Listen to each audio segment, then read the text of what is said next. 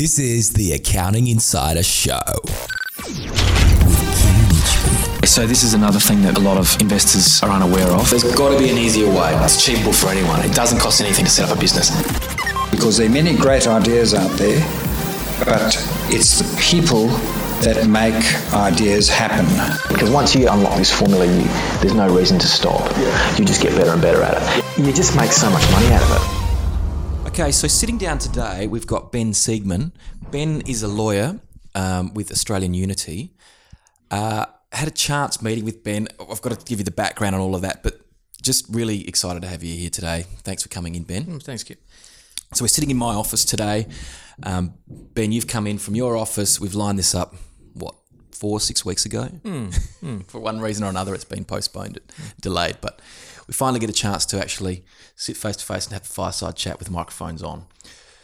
Now, this is totally bizarre the way we met and I think that the listeners are going to really appreciate this story because this is your work, just so well done. I couldn't believe it. So I will explain the situation and then you can give me your take on it. But you are a lawyer in Adelaide who specialises in wills and estates, correct? Yes.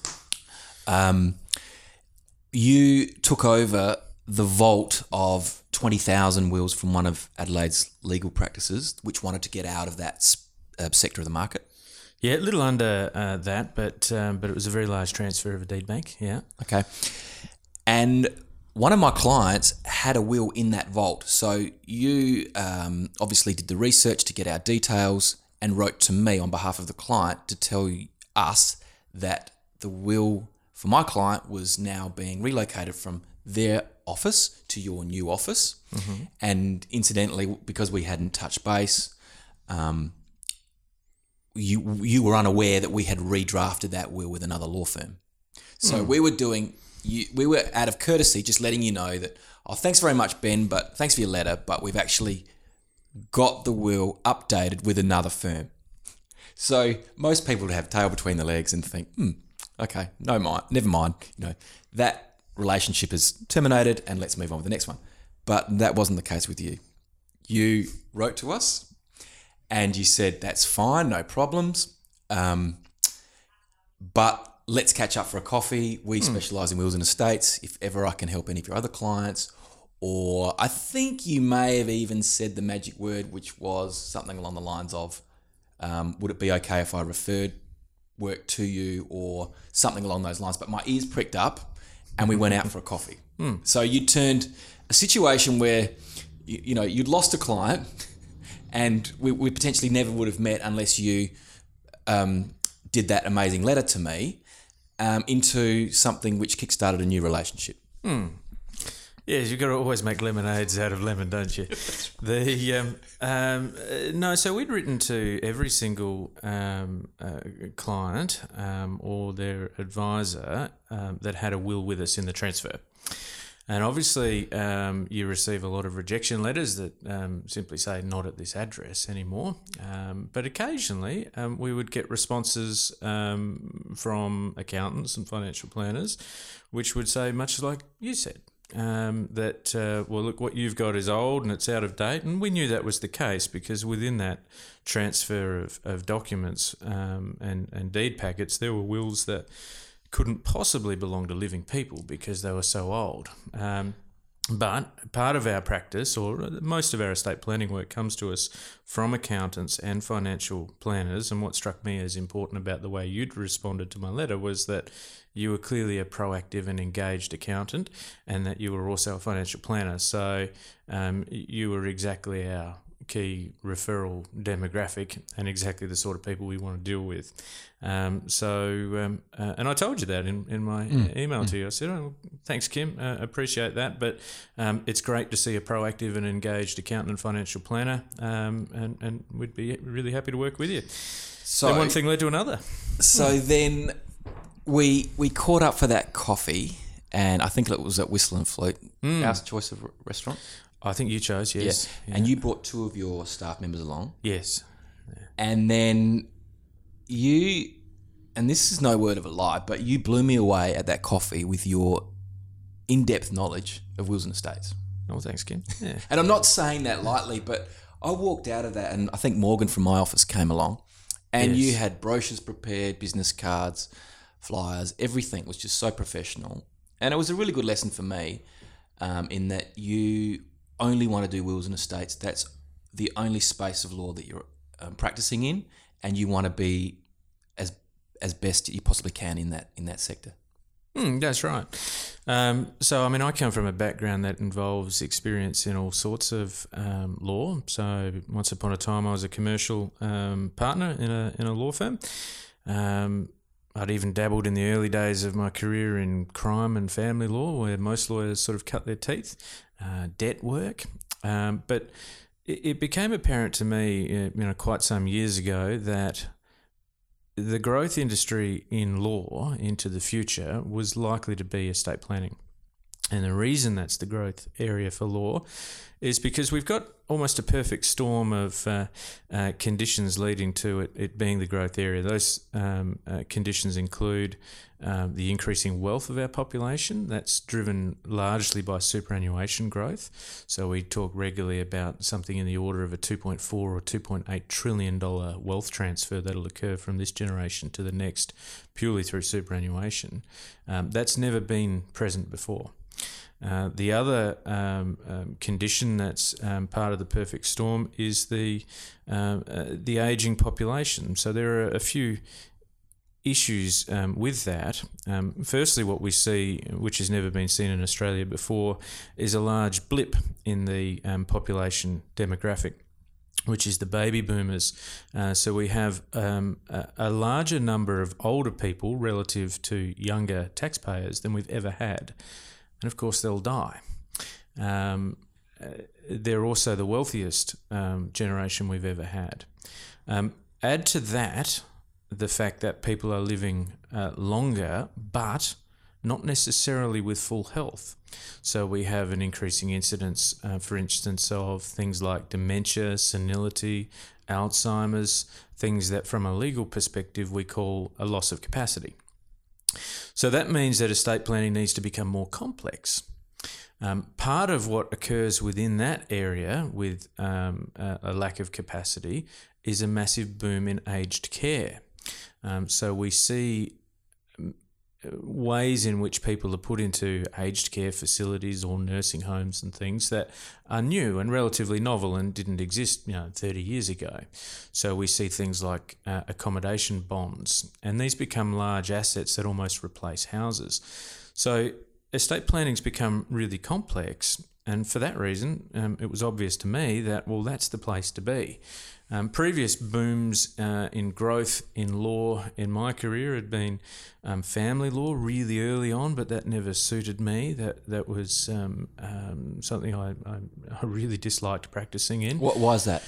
Family law is a field of law where two people who once loved each other no longer do, and then will fight a lot. And you'll be embroiled in the middle of it. So you spend as much time being a counsellor to your client as you do their lawyer. It's highly stressful, and it's easy for all of that stress to end up being partly shared anyway by the lawyer. So you'll generally have a client that's angry, and indeed they tend to go through the normal sort of grieving process when their relationship ends, and you'll generally meet them at the point they're dealing with anger, and it's not a lot of fun. It also leaves clients feeling generally unhappy, and it's probably the worst part of the legal system from my perspective. You don't see too many people who've had a divorce and say, well, that was a really good experience. But what tends to happen from a practical business perspective is two people have a lawyer each, and the lawyers deplete the asset pool in part in payment of their fees. So you have two people who had some money together, and by the time everything's finished, they have less money and they're separate.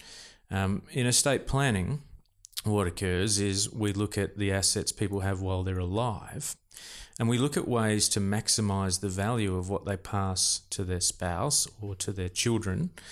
And so generally we've value added. We've generally added to what they have. We've generally assisted in the passing of wealth, and we've assisted in the creation of additional wealth or protections, which means that for our involvement, they're in a better place. Which means that when I finish with my clients, they're usually happy or happier. They're usually thankful for our involvement. And in a lot of fields of law, that's not the case. In family law, even if you do a great job for your client, they've still had a divorce and they still have less money than they had at the beginning. So that was probably why I disliked family law. Okay, I've got a question for you. Mm-hmm. With this tremendous transfer of wealth that we're seeing, and this is the first generation where it's really happened, has that led, in your opinion, to more infighting between siblings? Yes, and we know that empirically that's true globally. It's not an Australian phenomenon to see an increasing incidence of fighting or dispute in relation to the passage of wealth, whether through superannuation or through wills. And it's important to remember that they're actually two separate systems that operate side by side, the way wills pass assets and the way superannuation deals with them in the first instance. But globally that is the case. It's often in various commentaries referred to as a sense of entitlement. It's something that seems to be attributed to a younger generation, so the generation of the children who are currently losing their parents. Whether that's a fair description or not, I'm a little bit undecided on. It seems a bit harsh, but there must be a reason why people are fighting more and unhappy more than they seem ever to have been. Certainly one of the reasons that's obvious and makes sense is because the fight's worth more now. So if you look at a generation, say, 3 generations back, when they passed away, they didn't have the wealth that the generations dying now have. And it seems obvious to me that if there's not much to fight about, there's not much point in having a fight about it. But if you pass away leaving a very large inheritance, then there's more to fight about. So there's more sense in having the fight. Does it typically stem from the fact that mum and dad try to be the judge, and they try to look at what each child has got, and where one is doing really well, they try to overcompensate for the one that's not doing so well? Is that where these fights typically start? Well, you will see fights in that situation. We need to look also at the family structures that exist now. So if you go back to 3 or 4 generations, our instance of divorce was lower. Our instance of blended families was lower. Our instances of older people, potentially in care, repartnering, was lower, possibly not even there. So our social structures and our family structures are more complex than they've been. That means our traditional relationships don't look like they used to. So in the example you've used, a mum and a dad thinking about which child to benefit more is a classic example of what's always been present. So you have perhaps 3 children, and you have one child that is a bit of a wastrel. That's the expression we use in law for some reason. It seems a harsh one, but wastrel. Wastrel. So someone who's going to just essentially fritter away their inheritance. And you might have another child that's done really well for themselves, very well off, and perhaps has less need.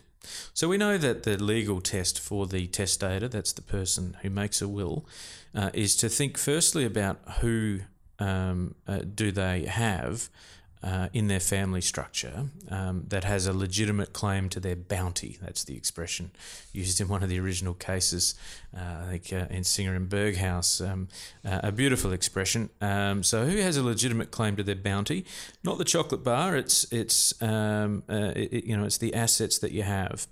And in this state, in South Australia, and it varies a little bit, but it's always a similar theme nationally. But in South Australia, that's going to be our spouses, our children, and children of our children, and children of our spouses, provided they were being maintained in whole or part by the testator at the time of the testator's death. So having looked at firstly who do you have that you need to provide for, you then need to think about what do I have to provide? What is the asset structure? You need to know that in order to make a will. Then you need to think about what's the proper provision for me to provide to each of these people for whom I know I must think about. And it's at that point that you can start looking at what you've just said, which is this child's not going to be very good with the money, and this child doesn't need the money. And at that point, the legal analysis allows fair-minded people to go each way on what's right. And it's only when a court gets involved after death and after everyone has their fight that we get any sense of an outcome. So to some people, it might be fair to say that the child of mine that has no need for anything because they've been really good with saving, they've been really good with investment, they've been so responsible in their life, they've married well, their partner is equally sophisticated and established in life. So some people would say that it's fair for a testator, a mum or a dad, to say, well, that child needs less than my other child who struggled all the way through, was horrible with money, never managed to save anything, and has nothing to show for their life so far. So this is where the fights start. That's where the fights begin. And it's the person who is being overly compensated, they're happy as Larry. The person who is making the will, well, they're gone. The person who makes the call is the one that misses out, and it's a real big decision that they have to make at that point, whether they challenge it or whether they accept it. They do, and that style of fighting is the simplest of what we see. The most common of what we see actually occurs in blended families. So the most common scenario that causes significant conflict and generally destruction of family units is where a testator on their second marriage, so they have children from their first marriage, they marry someone new who's got their own children. Who has their own children. And at that point, they'll either have new children with that partner. So we will have a husband and a wife who each have their own children from outside of the marriage plus children together. Or probably in our experience, more commonly, they don't have children together, but they still have children outside of the marriage each. Now, in that situation, what happens, I think more often than not, is a lack of proper estate planning. What usually occurs in that situation, in our experience, is that the husband and wife on their second marriage will often own their assets in a joint way. So their primary asset will often be their house, and their next largest asset will usually be their superannuation. And they will usually have really simple wills, or sometimes no wills. And it follows that if they have jointly held assets, whether you have a will or not, that remains with the other joint owner. And that's the most common way a house is dealt with in estate planning. So a husband and a wife will own it jointly, which means they both own 100% of it at the same time as the other person, which feels like sharing, and it kind of is. But what it means is when the first one drops away or dies, the other one isn't actually inheriting anything because of a will or because of law. They're just keeping what they already had because the two of them both owned the whole thing at the same time. So what happens in this blended family is that the partner number, or the first of the husband and wife to die, dies, and the survivor receives by survivorship the house. Superannuation will generally be dealt with pursuant to a binding death benefit nomination, perhaps a reversionary pension, but it'll be dealt with pursuant to the superannuation legislation. Almost certainly that's going to end up with the new spouse. So what we have is a scenario where the first person to die has children from their original and first marriage. Those children are usually adults. Their mother or father passes away and everything goes to their stepmother or stepfather. Now, in South Australia, the law says that the children of the first person to die cannot contest in the stepmother or stepfather's estate if they were adults at the time of the stepmother or stepfather's death, and if they were not being maintained in whole or part. So what it means is that the children of the first to die get one crack at claiming for more provision from the estate, and that means they have to tackle their mother or their father's will. But the problem that we see weekly, if not daily, is that there isn't an estate of the first to die. And that's because the house was held jointly, so it wasn't dealt with by the will, so it just passes by survivorship to the stepmum or dad. So the children of the first to die can't do anything about that. That's lost. That's an asset lost to the estate. And the superannuation, if dealt with by a binding death benefit nomination, is going to go to the stepmum or stepdad as well. So even if the children were unhappy with getting nothing, they really don't have much standing to claim. So what estate planning lawyers do to stop that fight before it happens is get involved in the drafting of the documents. The most common sort of approach that good estate planning lawyers would employ in that blended family scenario, at least in my view, is to alter the way the assets are held so that a property, a house, isn't held as a joint tenancy anymore, but is held as a tenancy in common. And that means instead of having two people owning 100% of the same thing at the same time as each other, so that if one dies, the other just keeps owning 100% of it, what you have is you have them own half of it each at the same time as each other. There's no specific half. There's no line down the middle. It's just we own half each. And that means that when the first person dies, there is an estate which can be distributed to their children. But that raises the practical problem of, well, so I'm the first to die in this second marriage. Do I want to give my half of the house that my new wife lives in to my children? And the answer is, well, I probably do, but it's very impractical.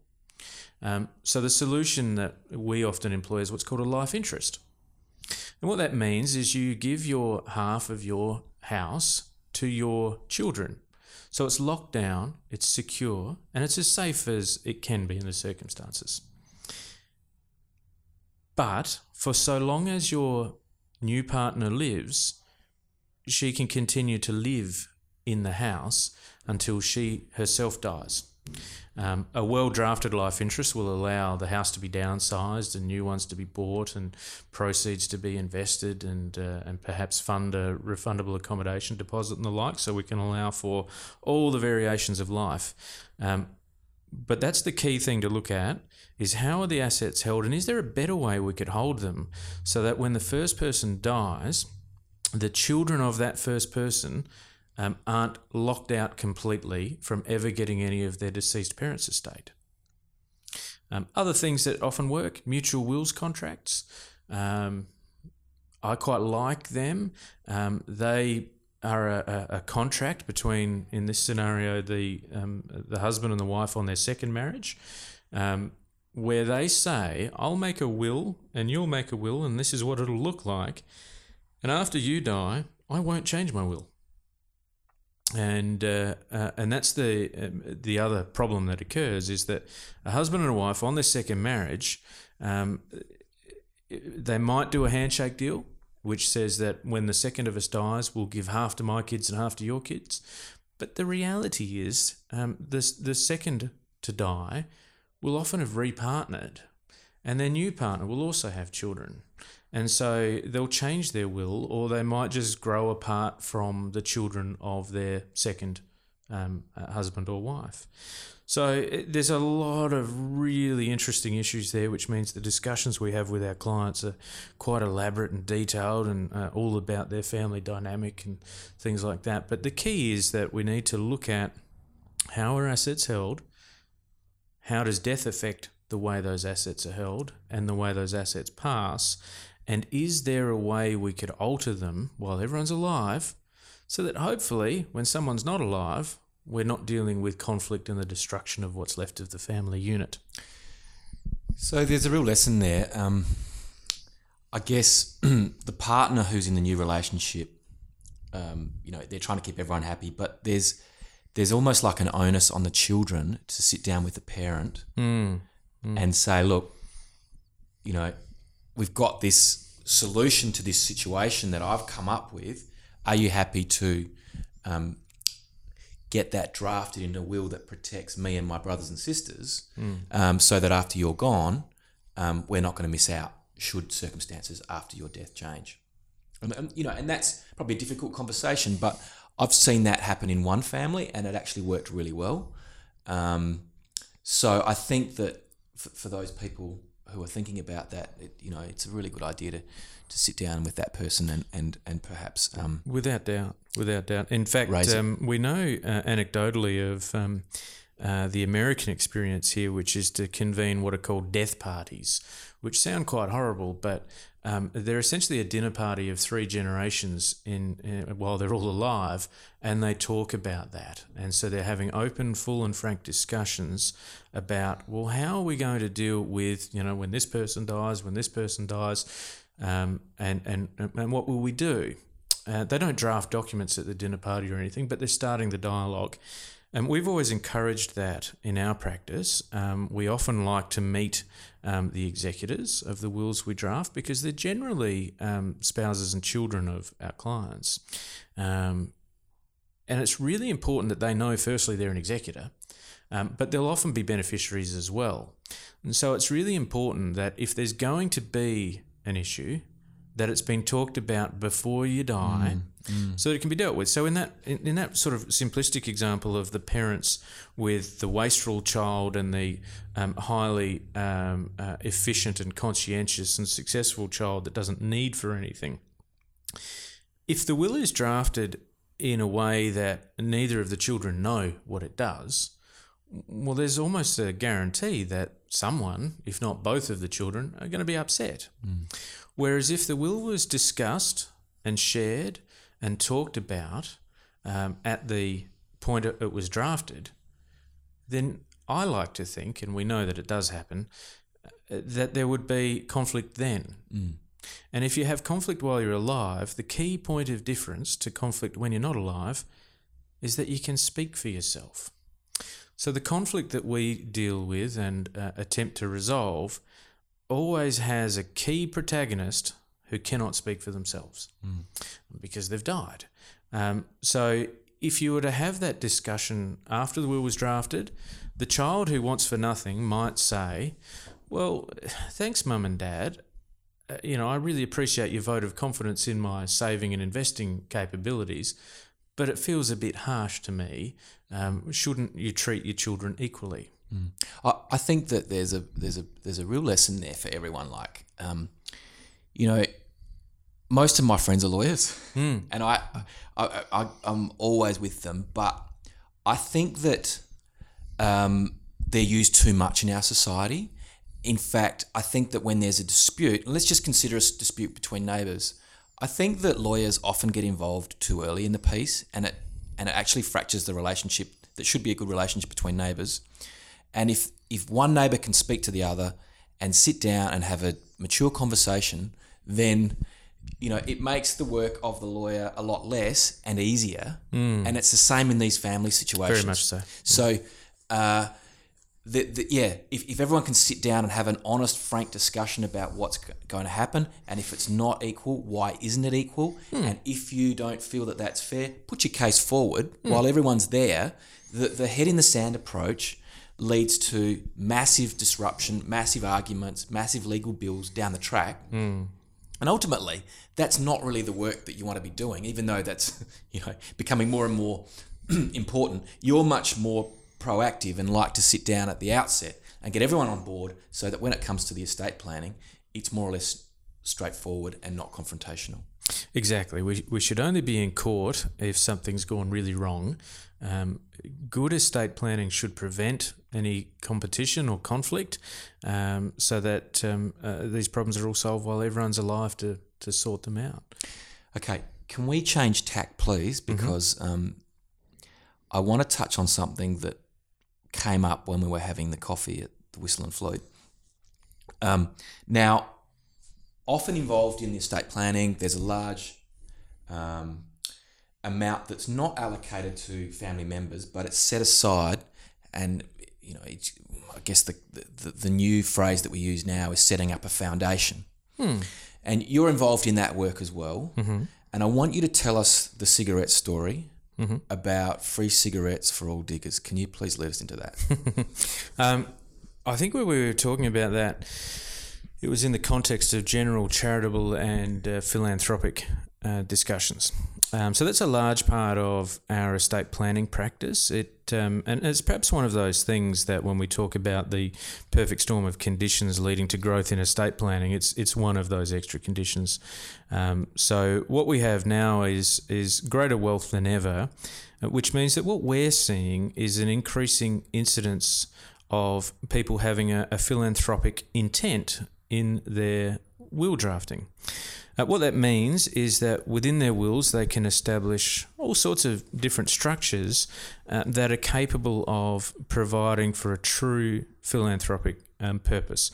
That might be a charitable trust whereby a testator gives money to a trustee of the charitable trust to hold for the particular charitable purpose. That might be to look after a particular hospital. In fact, recently I drafted a will that provided for a charitable purpose of maintaining various public monuments. They might also, in their will, establish a private ancillary fund. They might establish a general charitable trust. They might give to a public ancillary fund, and we run a very large public ancillary fund, which is a way of pooling a lot of people's charitable gifts with their own sub-fund and sub-trust, where the testator impresses that gift with a purpose. And that purpose might actually be a specified entity, a specified charity, or it might be just a general purpose. So we didn't used to see as much philanthropy as we do now. It's a beautiful thing, and we're seeing some significant lead players nationally. Andrew Forrest comes to mind, providing large philanthropic gifts, often while they're alive, and we assist people do that while they're alive as well, because it's often easier to set up your structures while you're alive and then top them up when you're not alive. So often people will establish a charitable trust with us, and we can often act as a trustee for that, or we can just draft it. And they might put a little bit into that while they're alive, but after they die, they might top it up with their estate.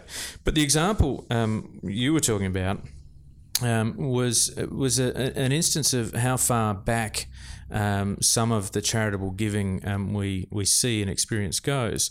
Now I forget the name of the case, but what it shows is how philanthropic giving and charitable trusts go for so long that the society around which they're made changes. And for me, that's the most beautiful part of philanthropic giving, is you're establishing what is something that will continue forever. And as humans, the concept of forever is a bit hard to grasp. Imagine what our society will look like in 100 years. It's near impossible. But what we've seen are charitable trusts that are very old, and for whom the society around them has changed. So the example is a bit of I think it's become as much folklore within the legal profession as anything else, but it concerns a charitable trust. I think it was established in England, where a person donated a large portion of their estate to provide cigarettes. He used language I think that these days we wouldn't use, but at the time he called the cigarettes something else. To provide to soldiers who were convalescing in hospital after service. So the interesting thing about that is we don't like the idea of cigarettes at all now. And we probably doubly dislike them in hospitals. In fact, we don't allow it. We don't even allow them on footpaths near hospitals. So here was a person whose charitable intent was to provide some therapeutic benefit, some worthwhile luxury, some possibly a health benefit to these soldiers. Of course, we would look at cigarettes very differently now. No one would suggest there's any benefit in them. But this testator had done just that. And so what occurred was society changed. The charitable trust continued to live. It continued to have funds. But what was necessary was an application to the court to say, well, what does it mean now? It doesn't seem like a good idea anymore to be giving cigarettes to anyone in hospital or anyone near a hospital, and particularly soldiers, or just to anyone generally. So there was a need for the court to intervene. They call them a cypre application, where you seek an explanation and some guidance as to, well, what should we do with this now? The outcome, I forget what it was, but the reason we were talking about it that day is because it adds to this concept of perpetuity and just the duration and the length of charitable giving. To me, it seems like a beautiful thing that in a will, a testator can leave money for a purpose and then die. And then by the time that testator's grandchildren and great-grandchildren die, that purpose is still being fulfilled, that charitable trust is still giving money to charities every year in the name of that deceased testator. The concept of that is to me quite mind-boggling. To think that if I now were to leave perhaps $200,000 or $100,000 for a particular purpose, that in 100 years' time, when we've all finally got the Michael J. Fox hoverboard, that it's still giving that money away, and that's truly beautiful, and that's something new that we're seeing. But it shows the importance of drafting and the need to make sure when we draft these things we allow for perpetuity and we allow for changes in society. Now, another question that I've got is, what happens if someone dies without a will? So let's speak to South Australia only, which is the state that I do most of my work within. If you die without a will, the first thing that occurs is the Administration and Probate Act says that the estate, which is the things you have when you die, of an intestate, which is a person who dies without a will, vests in the public trustee until someone obtains a grant of letters of administration. So the main difference is that with a will we get a grant of probate, and without a will we get a grant of letters of administration. So a will sets out some rules and some guidelines, and it lists the cast of characters, if you like. So it says who the executor is, and it says where things will go. If you don't have that, you get the default settings within the Administration and Probate Act. And so that sets out who can apply for the grant of letters of administration.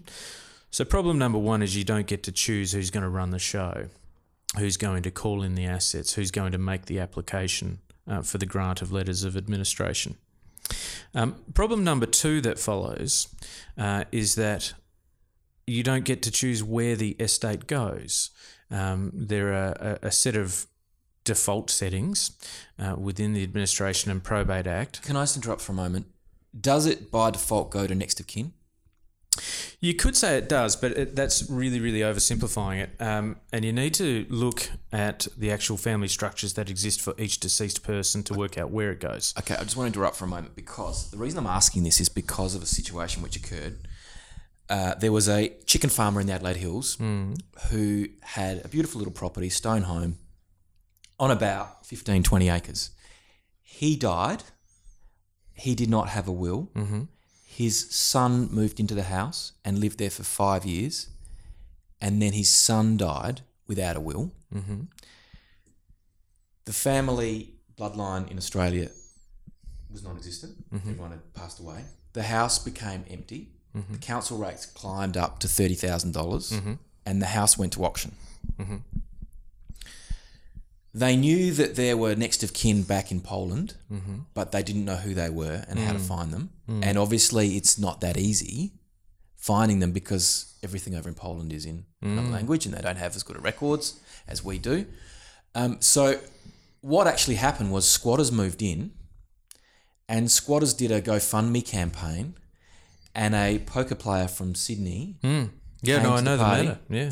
and he coughed up the $30,000, I think, for a half interest in the property. Well, no, because the council were trying to sell the place for a non-payment of rates. That's right. Which is an entitlement that councils have under the Local Government Act for council rates that are in arrears for more than 3 years. Okay, so can I just keep going with my part of the story, because I find this fascinating. So I was doing a bit of research, because this is down the road from where I live in the hills. So I was fascinated by it, and the guy living in there was actually an actor, and he was getting quite a media campaign behind him to gain momentum, because if he could prove that he'd lived in there, correct me if I'm wrong, for 20 years, then the property was his. So he was, I think, 4 or 5 years into it. And ironically, he used to have band practice in the shed on the property when he was a kid. So he knew of the background and everything, and knew that it might be coming up, and a bit of the history, so that he felt that he could move in. He got the power connected. He started doing minor renovations. How could he get the power connected? I can't believe that. There's no documentation whatsoever that he could possibly have, and yet they did it. So then a couple of things happened. Like, I was interested in trying to find the family in Poland. So I've got some Polish clients, and he said to me that if I wanted to track down the family tree, because it was sort of like an unusual name, and I had all the details of the guy whose name was on the title. He was going to do a trip to Poland. He offered to go to all the local churches, which is what you do over there, to find out where the families are. They don't have birth, deaths, and marriages. Then I went to birth, deaths, and marriages in Adelaide, and I had the guy's name, his address. I think I had his date of birth. They wouldn't give the document to me because I didn't have a genuine need for requesting it, and I wasn't next of kin. So then I did a search of the title of the property, and it said public trustee on there.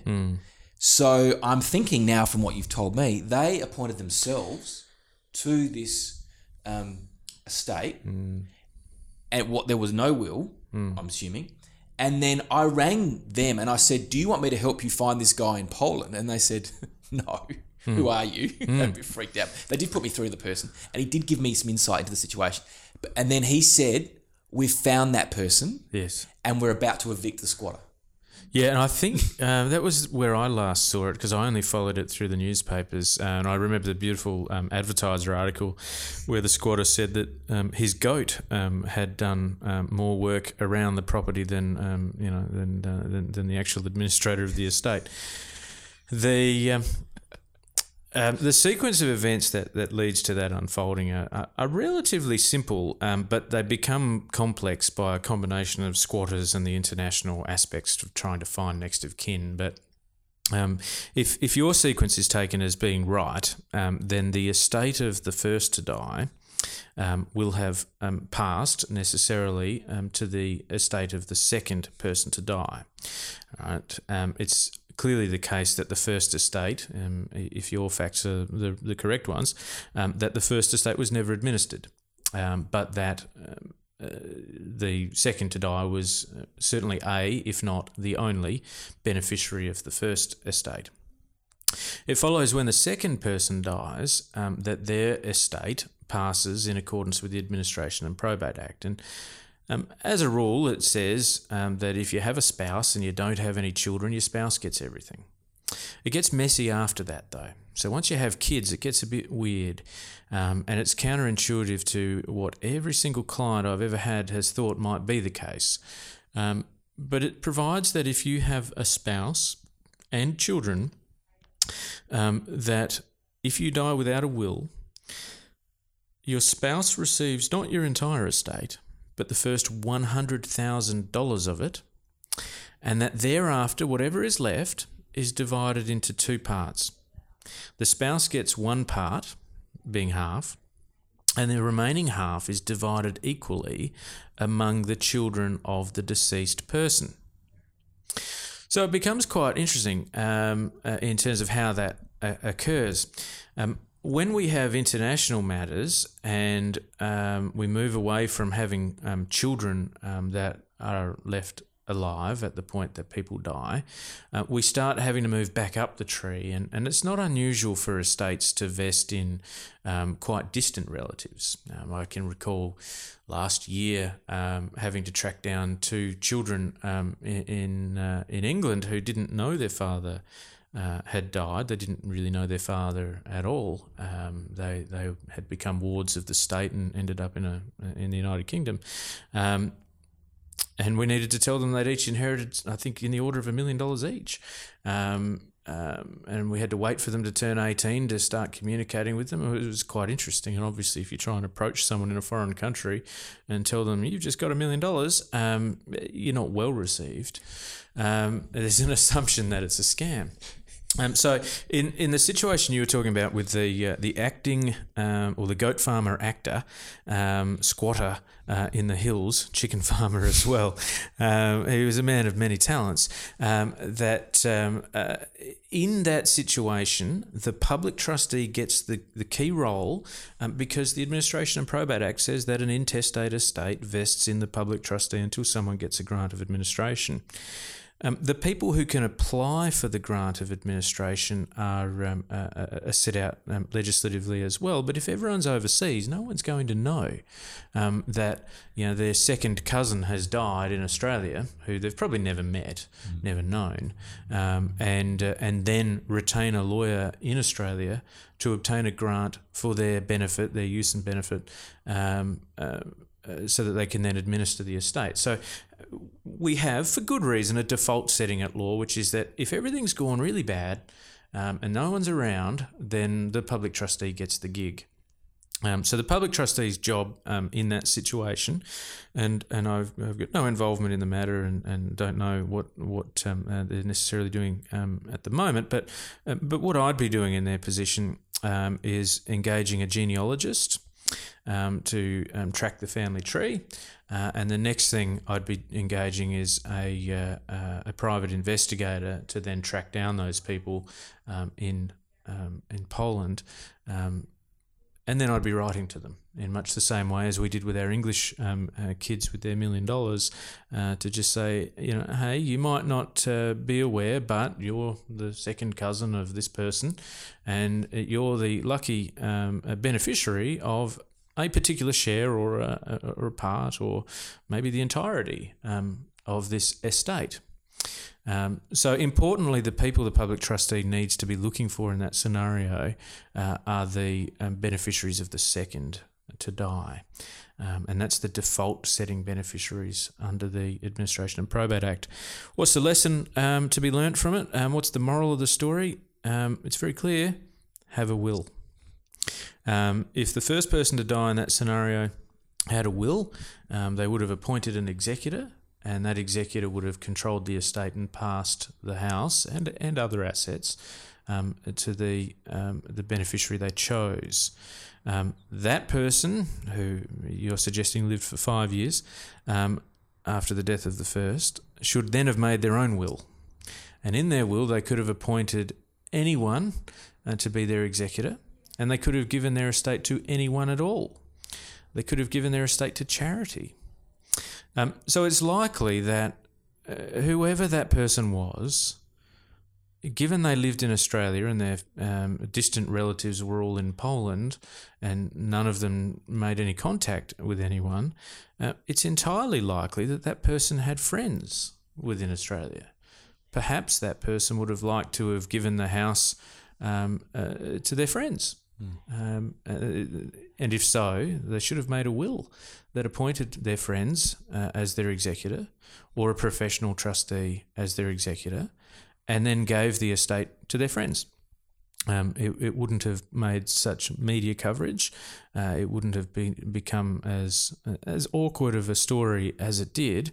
Indeed, it would have just been a normal, routine, run-of-the-mill thing that no one would ever have heard about. So moral of the story, have a will. Everyone should have a will. Fantastic. Well, thank you ever so much for your time today, Ben. We're going to finish it on that note, but that's given us really great insight into the whole wills and estates part of the legal process. I really appreciate your thoughts and comments today, and I'm sure that our listeners have really enjoyed what you've got to say. Thank you. Thanks, Kim.